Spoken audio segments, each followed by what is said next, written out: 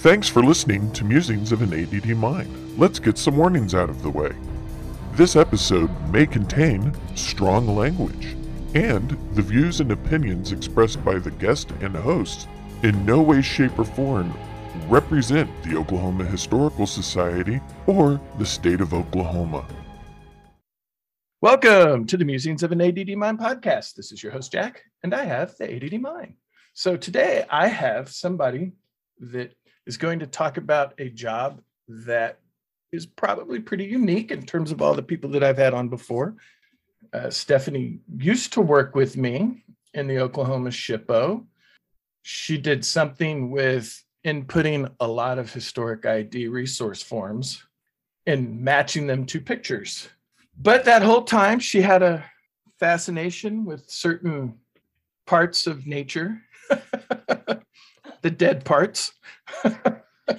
And I don't mean this in a serial killer way. More sciencey.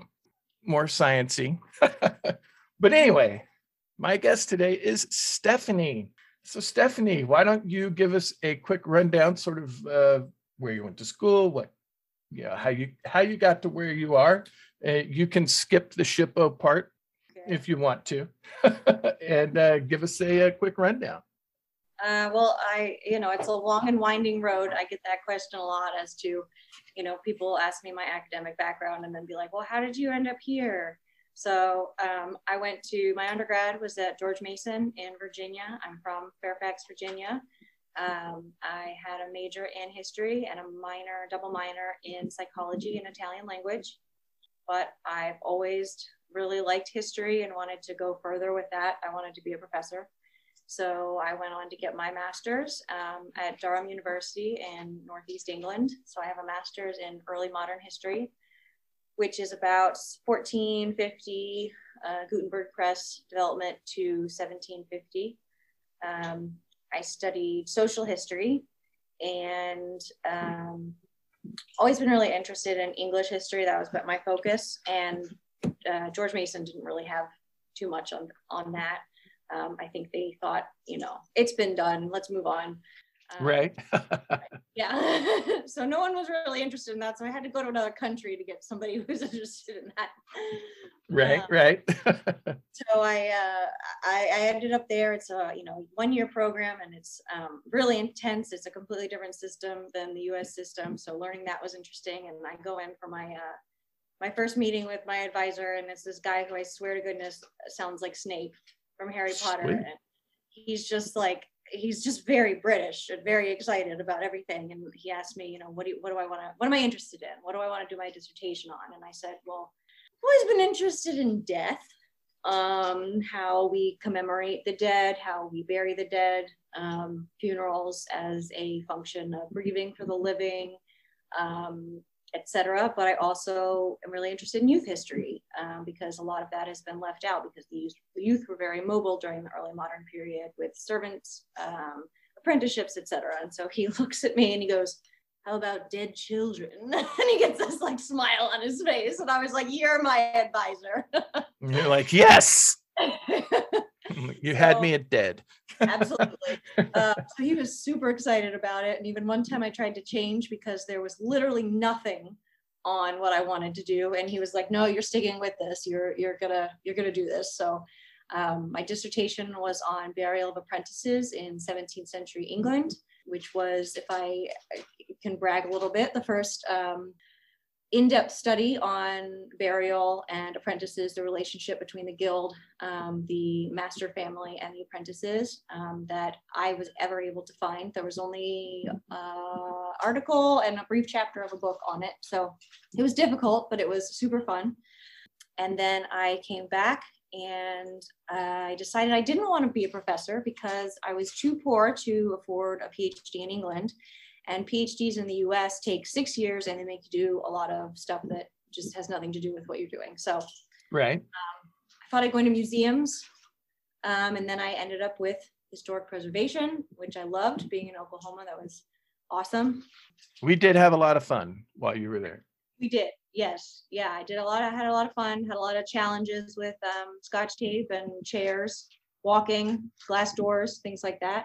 Well, they're different in Oklahoma than Virginia. They're different. We don't have those things in Virginia. Or right. England, so, right.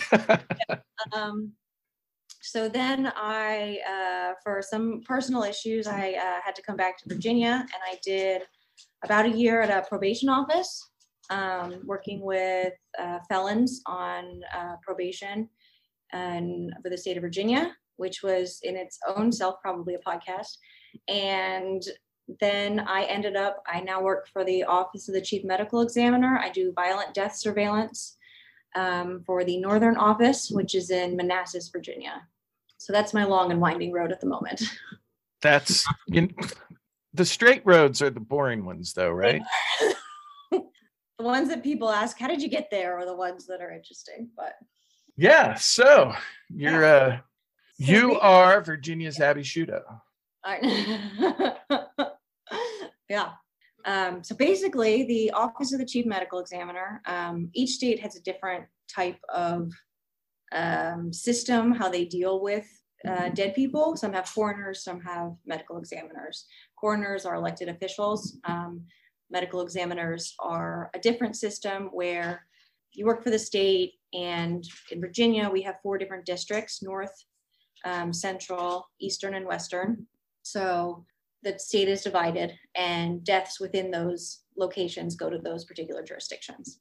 The medical examiner typically gets any cases here that are suicides, homicides, overdoses, accidental overdoses, law enforcement, anything with a law enforcement shooting or a police chase. If the person is actively being pursued by the police, that'll go to the medical examiner's office.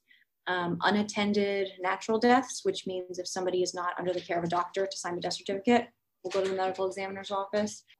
And then ones where they have no idea, someone is found deceased, unfortunately, and we're not sure what happened. So they'll come in for an autopsy and toxicology, blood testing.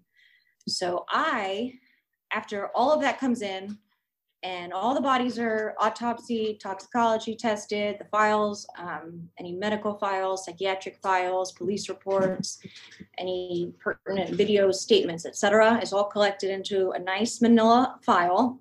That file then comes to me, and I go through it, and the CDC has identified certain information that they're looking for that's important for them to then plan for basically who's dying of what. That's my job, is to determine who's dying of what and why. So I pick out that information, put it into a database, and send it off to the CDC. And hopefully that will then prevent similar deaths in the future. Right. So as you were talking, I just had a thought pop in my head, and maybe it's my ADHD, I don't know. But here's the thought. After they do the autopsy and they take all the organs out, do they chunk the organs or do they put them back in? So, I think they usually goes in a bag that then goes to a funeral home. And at that point, I don't know what they do with them, to be honest. But they're typically removed, and they go out removed. They leave the office removed. Okay, they just that's somebody else's problem. Stuff them in a Ziploc bag with some ice, sew the body back up, and they're like, "Hey, funeral home, here you go. It's your job. Get rid of them." Absolutely, your problem now. Okay, you guys deal with this. Yep. Yeah. That is obviously you don't have any problems being around dead people, clearly. But was it sort of weird though when you first started, or? Yeah. So in the morning, so I started in 2018, maybe. I've been there for 3.5 years, and I'm a history major, so I don't do math. So you guys can figure that out for yourself. Right. This was pre-COVID. There was a lot more physical interaction going on. In the morning, we would have what I called morning morgue meetings, where we would go in and see, the new cases. So the doctors could look over things. There is a position called a medical legal death investigator, which is they're the ones that field the calls when the police call in saying that there's a death. They go out to the scenes, they document everything. So they'll be in the morgue to answer the pathologist's questions about the circumstances under which this person died, and just kind of to get a general feel of what each case is and who's going to do each case. So I was warned multiple times, like, we're having this meeting, we're all going to go in the morgue. Are you okay with seeing dead bodies? And I was like, that's fine. And so we would go in every morning, and we would, see the remains. And that really wasn't any sort of shock to me. Strangely, it didn't bother me. It wasn't weird. Right. Now, I know when you were in England, you particularly enjoyed seeing the dead bodies that didn't still have the flesh on them. Yeah, those are my favorite. The skeletons, right? And you were there weren't you there when they found the Scottish prisoners that were in the mass grave? Yes. Do you want to spend just a couple minutes talking about that? I know it's not your current job, but it sort of ties in because it's about dead people, just really dead, longer people. Yeah. So the Scottish, after the Battle of Dunbar you probably know this better than I do, 1700s, 1600s. Yeah, something like that. There's a lot of them. I'm embarrassed that I don't know that. 1600s. The English brought a bunch of Scottish captives to Durham Cathedral, where they held them, basically. And the very sick would go over to the castle to die, basically. And since that time, we knew there was a mass grave somewhere of those who died, but they had no idea where. So they're putting in a cafe in Palace Green Library. And, when you dig 2 feet in England, you find a dead body, right? Right. And so there was all this commotion, and they found multiple skeletons, and initially thought it was a plague grave, which I got super excited about because I love the plague. It's always good times. And then they realized, after doing some testing, that these were actually the remains of the Dunbar soldiers. And so they excavated a certain spot where they were going to put the cafe, and they left the rest in situ. And they pulled them out, did a whole bunch of testing to identify age, where they came from, what they may have died of, injuries, etc. And then they reinterred them in another location in Durham, which was a big controversy, whether they would return to Scotland or be buried in English soil, which they eventually were buried in English soil. But that was pretty cool to be able to see that and see the development of the archaeological site and the information that they pulled out of that. Yeah, that is definitely something we don't necessarily see a whole lot of here in the US. No. But so you then can attest to the fact, based on your job, that the CDC doesn't really say fake information, that when they put data out in terms of the number of people dying and from what, that it's actually legitimate and not a made up number to scare people? That's real data. And they spend a lot of time from when I give them my data to when they publish it, making sure it's real, it's accurate. They go through all my data, make sure, it looks right. There's not some weird anomalies. It's all put in the database correctly. I've answered all the questions so that when they do finally put it out to the public, it's legitimate, because that's what they're trying to do. They want to take, from real life to data so that they can inform real life. Right. I asked that just due to the last few years. No, it's absolutely true. Yeah, it's sort of like when I had my son on talking about GPS satellites. There's no technology remotely available to put GPS tracker chips in people. Correct. So anytime I have somebody on that can attest to the way the systems actually sort of work, I always want to get that clarification. And you, of course, were able to give us some important clarifications. Absolutely. Yeah. So yeah, that's have you got to go out to any of the crime scenes, or can you answer that? I have not.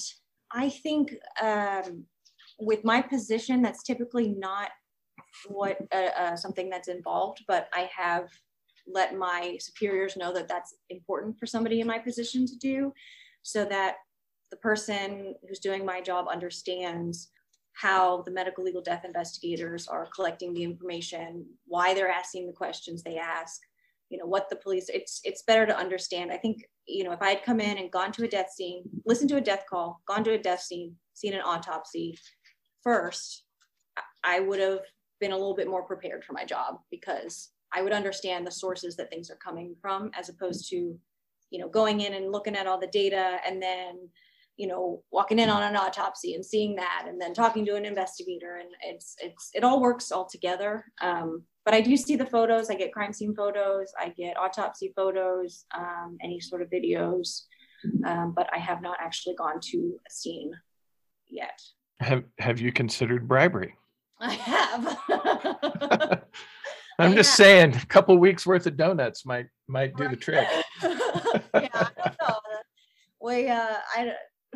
We have an interesting HVAC system that I don't go to the scene, so I'm not privy to the sights and smells of certain situations. However, for some reason, the morgue is linked directly to my office. So whenever we have a decomp body, I'll be sitting there typing away, and then I'm like, ooh, like something's going on in there. But it's also connected to the forensics who are next to us. And so when they come in with a bunch of marijuana, I'll be sitting there going, oh, there's something going on in there. You're like, woohoo, yeah. This is fantastic. Yeah. So yay. Yeah, the smells are brought in, and I see the sights all the time. So it's yeah. Of course, I know your state doesn't have medical or recreational marijuana, so. Yeah, no, it is legal, but you can't buy it. Right. So is it really legal? Yeah. But then again, in your line of work, you probably don't want Snoop Dogg going and investigating a murder. So no, that's probably not a thing. And one thing that we're actually seeing, overdoses have absolutely skyrocketed. I'm sure you've seen that. CDC putting out that information. That information is true as well. Some marijuana has been laced with fentanyl. Right. Yeah. Fentanyl will just wipe out. I mean, it is 100, 2,000 times more potent than morphine, and you can sell it as anything. Right. So I think we're kind of grappling with, okay, weed is legal. How do we make it safe to make sure nobody's putting some fentanyl in it? Right. Whatever. Yeah. So that's something that's kind of coming out of the legalization of marijuana, and our office with, where's the fentanyl coming from? What are they putting it in? Who's making it? Right. Yeah. My simple aside, my daughter was recently getting pumped a lot of fentanyl in her system, along with Dilaudid and ketamine. But that happens when you are a burn survivor in the ICU. Absolutely. And they would give her fentanyl, and she would just go from on the pain scale from like a 20 to an 18. And it just shows you what a human body in pain can actually tolerate. Yeah. And so, you definitely don't want fentanyl running on the streets. But when you're in a horrible ICU situation, you are glad there is fentanyl. Yeah. And we need, doctors who know how to and when to prescribe those kinds of things, Yeah. Burn victims, they need painkillers, somebody who scratched their finger, they don't need oxycodone, Right. Yeah. And of course, the treatment for being a burn patient is almost as painful as the actual accident that made you need to be a patient, a burn patient. So yeah, it is I was much happier not knowing this stuff, but anyway, enough about me. I think my husband was a lot happier not knowing like all the horrible things that happen to people. Right. How are you? What are you doing? Drive safe. Seen, I guess, not actually seen, but putting in the paperwork and everything. And I know that you can't talk about cases or anything like that, but that has to be sometimes, especially if you're dealing with a murder or something like that, that has to have some sort of effect on you. How do you not bring that home, or do you? I think I do. I'm working on it. The first 2 years were relatively easy. I don't know why, maybe because it was relatively new. And now I'm just internalizing it. I sit at a desk all day, but I come home and I feel like I ran a marathon. The emotional availability you have to try to figure out why someone chose to end their life or why someone chose to kill someone else. You're trying to get inside their brain. Mm-hmm. It can be extremely exhausting. And I think I bring that home in the guise of being neurotically overprotective of every, like, Right. Don't talk to this person, they might stab you, but it gets in your head and you see these things and you think, to you, it's like plane crashes. If you show it on, TV all the time, people think it happens all the time. If you see these crimes all the time, you think they happen all the time, but within the population, they're, relatively small. But I definitely bring it home, and I definitely am still working on an outlet for that. Because unfortunately, especially with COVID, I'm very isolated. There's 4 people in the state that do this, and they're in the districts, the different districts. So there's nobody in my office who does what I do. You guys aren't going out for lunch. We're not. For sure. Yeah, it's a lot to process. And then once you realize you're struggling a little, it's like, where do I go from here? So if you don't want to answer, that's fine. Have you considered therapy, or are you in it? Absolutely. And for anyone else who's trying to get therapy right now, it is hard. It is difficult. I mean, they're slammed, and I feel for them, but I also feel for me. Right. Yeah, no. Yeah. When I was trying to find my therapist after I got back with my daughter, mm-hmm. I probably made 75 phone calls. Absolutely. Trying to find somebody. Yeah. Now in the end, I ended up finding somebody that was the perfect therapist for me. So I guess the 76th phone call was the one that was worth it. I just wish I started out with him. Yeah. Oh, I know. No, it has been very difficult to find consistent treatment. A lot of times someone, a doctor's office will say like, okay, we can see you, but you're not going to see the same therapist. I'm like, where's the continuity in that? Yeah, that's. We explain everything each time. You got to start. We can see you, but we can't. Right. Yeah. If you got to start over each time, it sort of defeats the purpose because you never get past stage 1. So, absolutely. Yeah. At the start of the Cove, did it affect the amount of dead people that came through the office any at all? Did it slow down the murdering? No, everything's gone up. Overdoses have exploded. I mean, nothing's even close. Suicides have increased a little, but not as much as I think we initially expected. But unfortunately, domestic violence and resulting homicides have increased because of stay-at-home orders. People working from home, they're forced to be in a small space together by themselves with their children and their spouse. And I guess that, when there's a situation where it's contentious, that tends to boil over. And we have more homicides across Virginia. I'm not sure about nationally, but I know the other districts are definitely seeing an increase in homicides. See, all of the stay at home and all of that, the world had finally come to me. Yeah. Yeah. The no hugging. Right. Oh, absolutely. the not. Yeah. Oh, dang. Sorry, I can't hug you. There's pandemic. Yeah. Oh, sorry, I can't come over. Uh-huh. It's. Love it. We're in a lockdown. Sorry. Yeah. Oh, no. You keep your 10 feet away from me, pal. Don't touch me. If 6 feet is good, 10 feet's even better. My husband and I were saying that, like, oh, sorry, we can't come out tonight, COVID.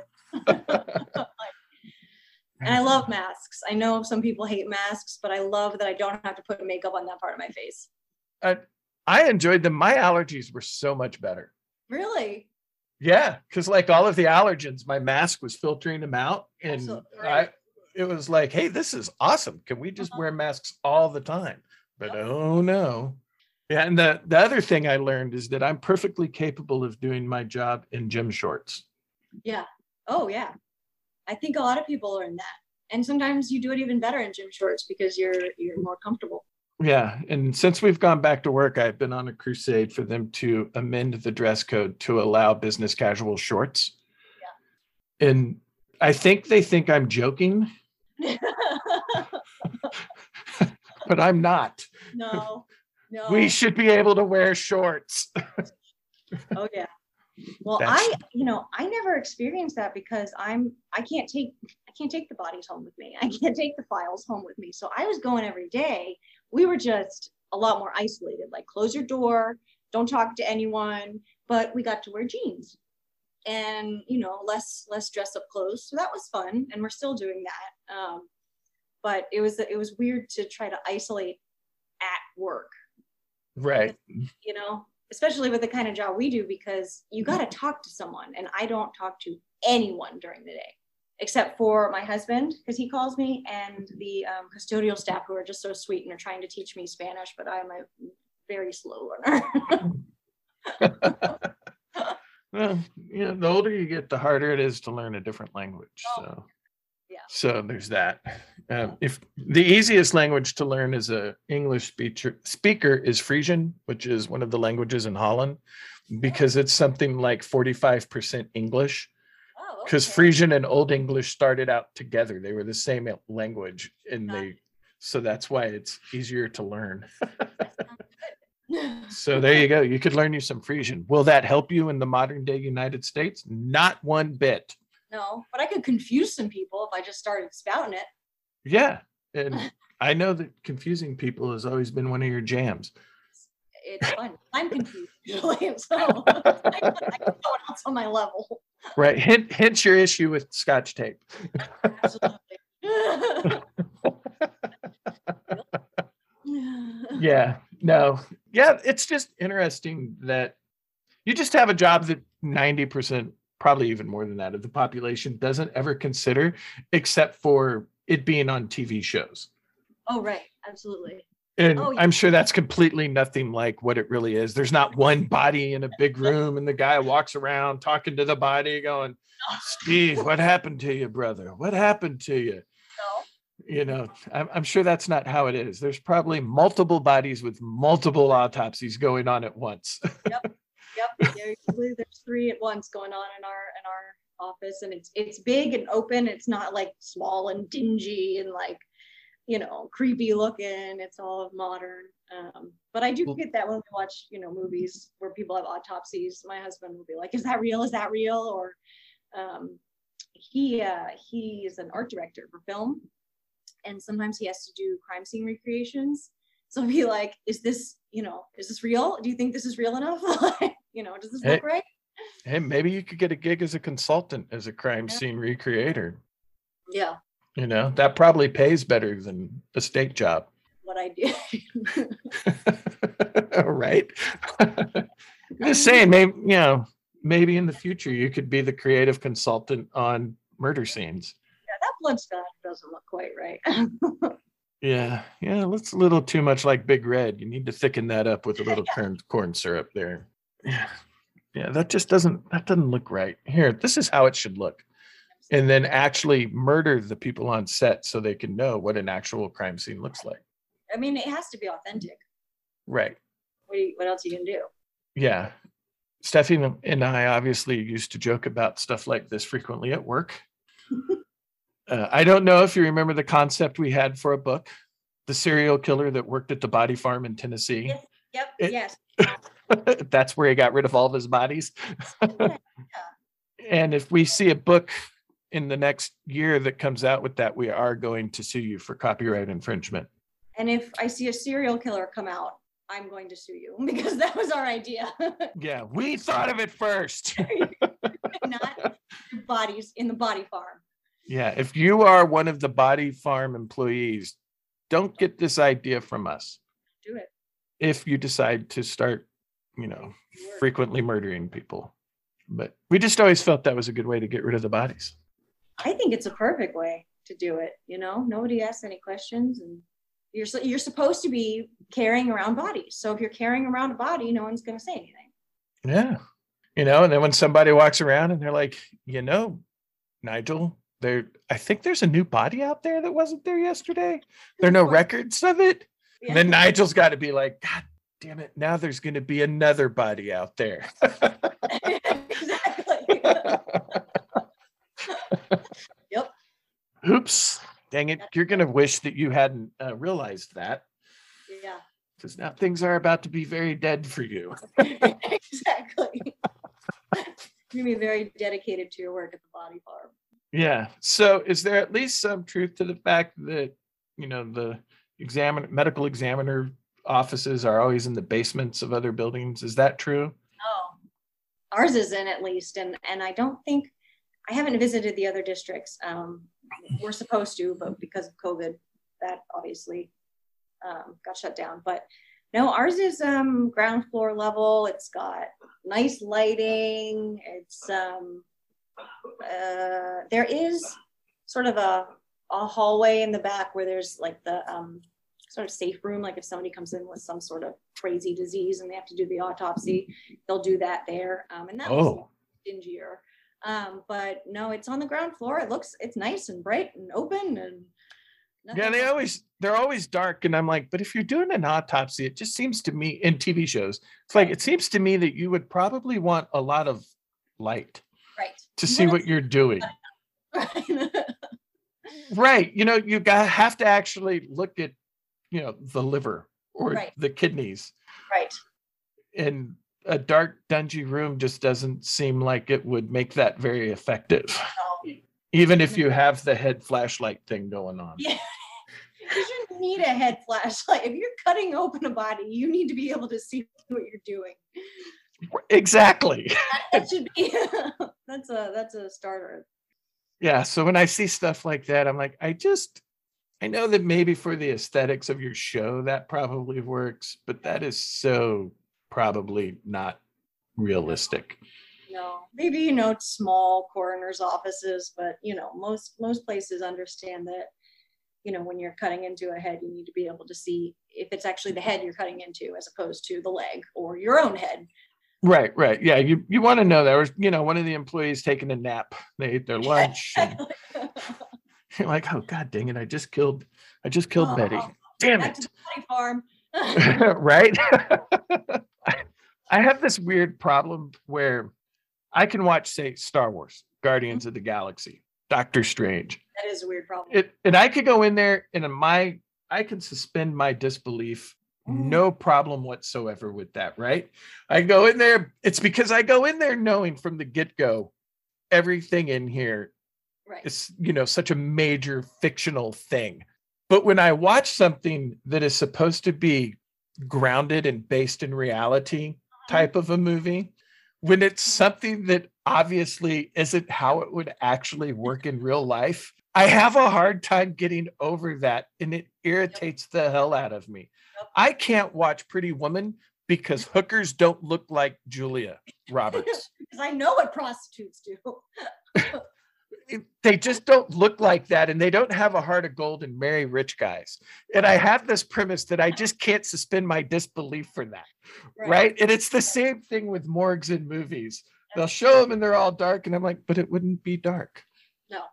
It would be bright. Yeah. No.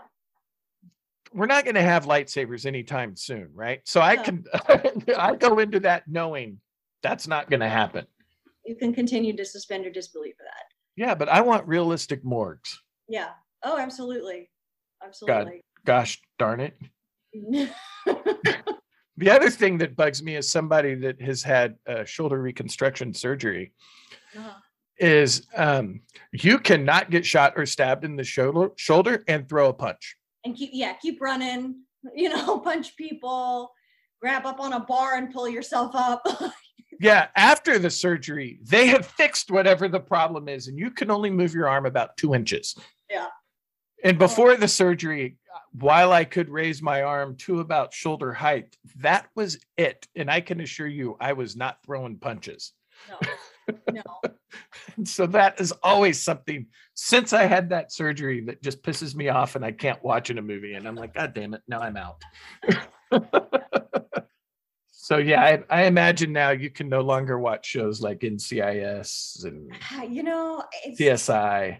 I like picking the things out. The biggest thing I think is like criminal investigations when, they'll find a body, which, what was it? We were watching Breaking Bad, and I love Breaking Bad, but I don't want to give any spoilers. A person in the show died, and the family like ran into the scene and are like picking things up and talking to the police and, walking all over the scene. And it's like, that is not how that happens. You can't just walk into the scene of a crime and chat with the police officers, pick up the phone, look through her phone or his phone. And it's like, that's not how this happens. Yeah, because that gets the guilty person off because you just contaminated the crime scene, right? So the defense attorney's going to be like, the family was walking around. How do you know that footprint wasn't their footprint in the blood? Right. They made they made blood angels in the blood, the puddle of blood. The coroner is asking the family, come on in, like, make sure, is this the person? Like, you're not going to identify them on, it's just, I think that's more that they need to get worked out is, the process of police, EMS, coroner, who comes in, what their jobs are, the medical examiners are not carrying guns, and acting as police officers. Right. They're medical specialists. Yeah. No, that's while CSI did have a lot of, fun and mysterious murders, yes, they're not the ones solving it. Yeah. And I don't know, sometimes I get the feeling that the cops probably only go over there when they have to. Yeah, I mean, it depends, on the situation. If it's not sometimes we'll get like things that, come in as a medical call. And so the police won't respond because EMS responds, they've covered it, good to go. And then when they come into our office, we'll find out they've got something, they've got usually it turns into an overdose. Right. But yeah, sometimes there is minimal police response if they're not the ones who can really do anything. The EMS are on scene, they're the ones who save the lives. Let's, focus on them and let them get their job done. Right. And sort of on that topic, but related to the other thing. So medical examiners don't say just put down the cause of death as something else to expand a narrative. No. Like for example, say there was llama pox. Yes. And it was spreading the globe. Yes. They wouldn't, when someone died of, say, a parachute accident, yes, on the death certificate put they died of llama pox. No, absolutely not. Is that because they would probably, if that got found out, especially if you were doing it, say, frequently, would end up in prison? Absolutely. I can't say that, there's no corrupt medical examiners out there. But at ours and the general medical examiner population are very thorough in their investigation and very honest about everything. And they take it very seriously? Very seriously. We'll have cases that go undetermined for a while because they can't nail it down and they don't want to say, first they don't want to say it's undetermined because that doesn't help the family, right? Right. But they also don't want to say, okay, it was llama pox, when it could have been, cat pox. They want to say what it actually is and have all of the scientific and evidence in there. Yeah. And one thing that came up with COVID, I think, was, people were, sometimes people became upset when, not in our office, but, I'd see things in the news that, well, this person didn't die of COVID. Right. They had COPD. But the way COVID works is like, you wouldn't have died of COPD on this day if you didn't have COVID. Right. It's the COVID that killed you. The COPD made it more likely for you to die. Right. So it's not always cut and dry, like with a parachute accident, splish, and that's it. Right. But when you've got a lot of different things going on in the body, there are a lot of situations where there are multiple issues that cause death, and if one of them wasn't there, like COVID, they wouldn't have died. Right. So yes, COVID did kill this person. Right. Well, I've sort of always said if I have type 1 diabetes and I'm jogging through a trail in, say, Northern California, and a mountain lion jumps out and attacks me, Right. and I die from it, it wasn't my type 1 diabetes that killed me. No. It was the mountain lion attacking me that did it, right? Absolutely. Or what is it when your blood doesn't clot the way it's supposed to? Yeah, hemophilia. So if you have that and a mountain lion attacks you, you didn't die because your blood wouldn't coagulate after the claws of the mountain lion smacking you upside the face and then biting you in the neck. Yes. You died because the mountain lion clawed you in the face and bit you in the neck. Right. They cut through your jugular and that's it, Yeah, you can have multiple issues going on and then die of something else. Right. You can identify absolutely. They do. It's always, I think sometimes people might think, oh, you're working with the police. Well, the police want this, or you're working with, politicians. Politicians want the death certificate to say this. They're not swayed by that at all in any way. And I'm sure there are many situations where they're put under pressure by, politics or whatever. But, everyone I've worked with is, very, very good about that. And sometimes it's not what people want to hear, but it's what you have to put on there. So you have to be honest about it.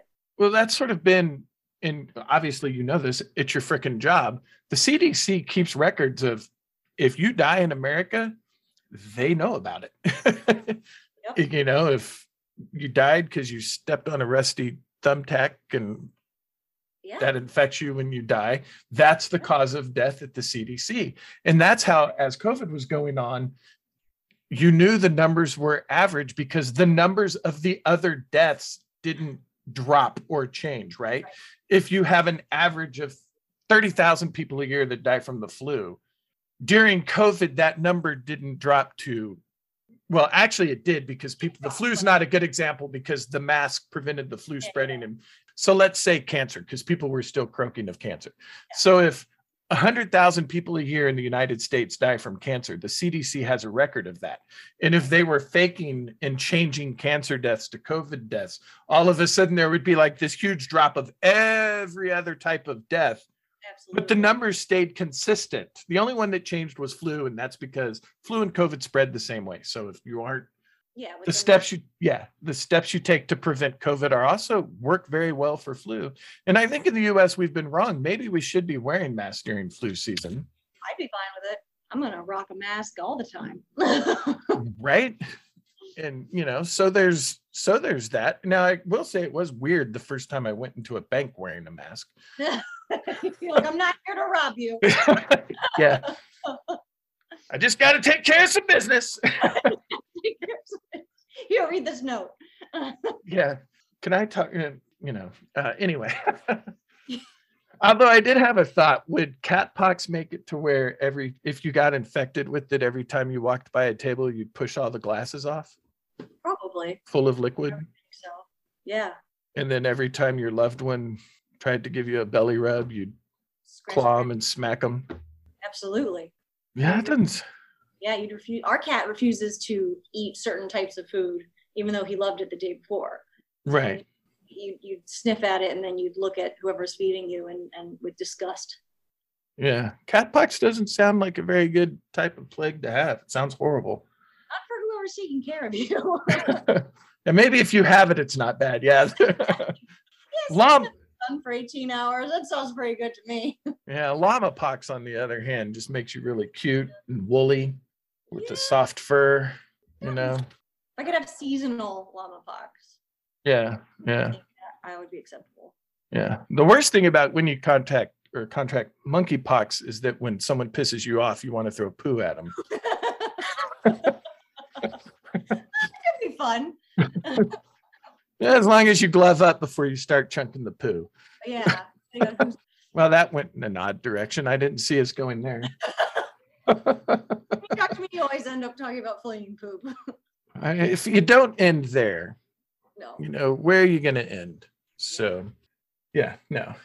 Well, we're actually kind of getting close to the end of recording time. Is there anything else or anything that you would sort of like to tell us about your job that is sort of unique or different, or what to do if you encounter a dead body? Oh, if you encounter a dead body, call 911 and step away. You're saying don't walk through the puddle of blood? Don't walk through the puddle of blood. If they're like really dead, that's when you call. If you think they might still be alive, you check for a pulse. If you live in an area where opioid overdoses are high, you can go to your local CVS, Walgreens, etc., and actually get Narcan, which reverses opioid overdoses. So, if you live with someone who suffers from an addiction, or you live in an area like you're somebody in your apartment complex, so you can have it on you. So if you see it, you can reverse that. And then after you administer the Narcan, you still want to call 911 because it does, it only works for a certain amount of time. Right. So, yep, they made that available now, so you can get it without a prescription, which is good. Yes. And as long as you have it beforehand, you don't want to walk in and be like, oh crap, I got to run to Walgreens.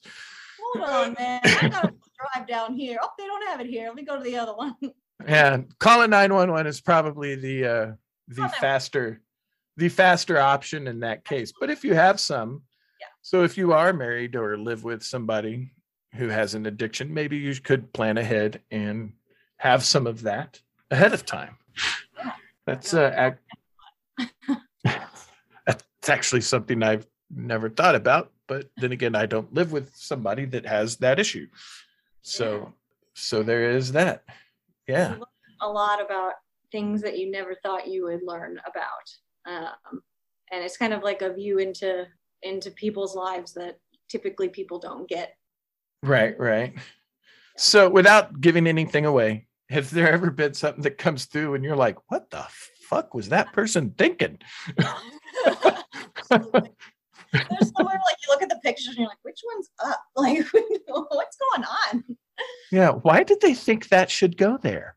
Exactly. Yeah. Well, that came up in the probation office too, but what led to this? Yeah. What were you doing? Oh, drugs. That's what you were doing. Can you come back to life to tell us what the hell were you thinking? Yeah, exactly. Absolutely. Yeah. There's a lot of that going on, but split decisions sometimes don't turn out too well. Yeah, that is true. My cousin's wife was an ER nurse, ER trauma nurse for many, many years. And she has many a story about things being put in orifices that they should not be put into. And it never ends up good. You have the weird warnings on things like, don't put this in, this is for topical use only, not inside use. And you're like, ooh. Yeah. Yeah. Maybe you shouldn't have done that and you might still be alive.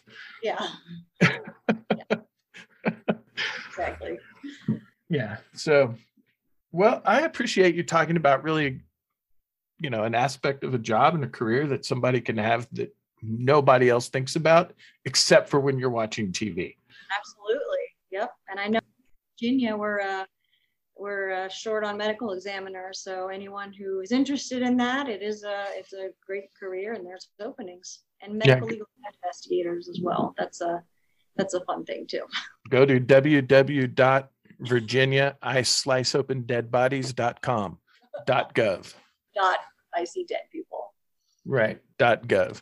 There's a solid chance that she sees dead people is going to be the title of this episode. Should be. I mean, I do. There's actually somebody at work that has that on their thing. It says, it's like a cartoon. It says, I see dead people. And then it says, oh, wait, I'm at work. Right. Well, maybe I'll entitle it, She's Adjacent to Seeing Dead People. Oh, I see them. Right. She sees the picture, lots of pictures of dead. Yeah, not in person since COVID, really too much, but yeah. And I do know that, one of the ideal vacation for you is to like go to Paris and go to the underground thing where it's all of the bodies that are, the bones that are the walls. Oh yeah. When I was in Sicily, we went in Palermo, the Capuchin Crypts, and I was with I was studying abroad, and so I was with our study abroad group, and people go down there and most of the females are like, this is gross. And some of the men are like, this is disgusting. So they're down there for like 5 minutes, right? Well, at times, time to leave. everyone's getting on the bus, and the guide is like, "Where's Stephanie?" And my friend's like, "I think I saw her crawling in one of those crypts down there." I was just like, "You're the weirdo. You're the one we need to watch. Keep her on a leash." You're the only one that goes in there and you're like, I have never been happier in my entire life. I could stay down here for hours. Yeah. To be honest, when you did get married and you went, I was fully expecting you to do something like that for your honeymoon. Overnight in the Capuchin Crypts. Right. Yeah. Yeah. We're gonna go to Turkey and crawl around in this weird cave full of dead bodies. Give me any ideas.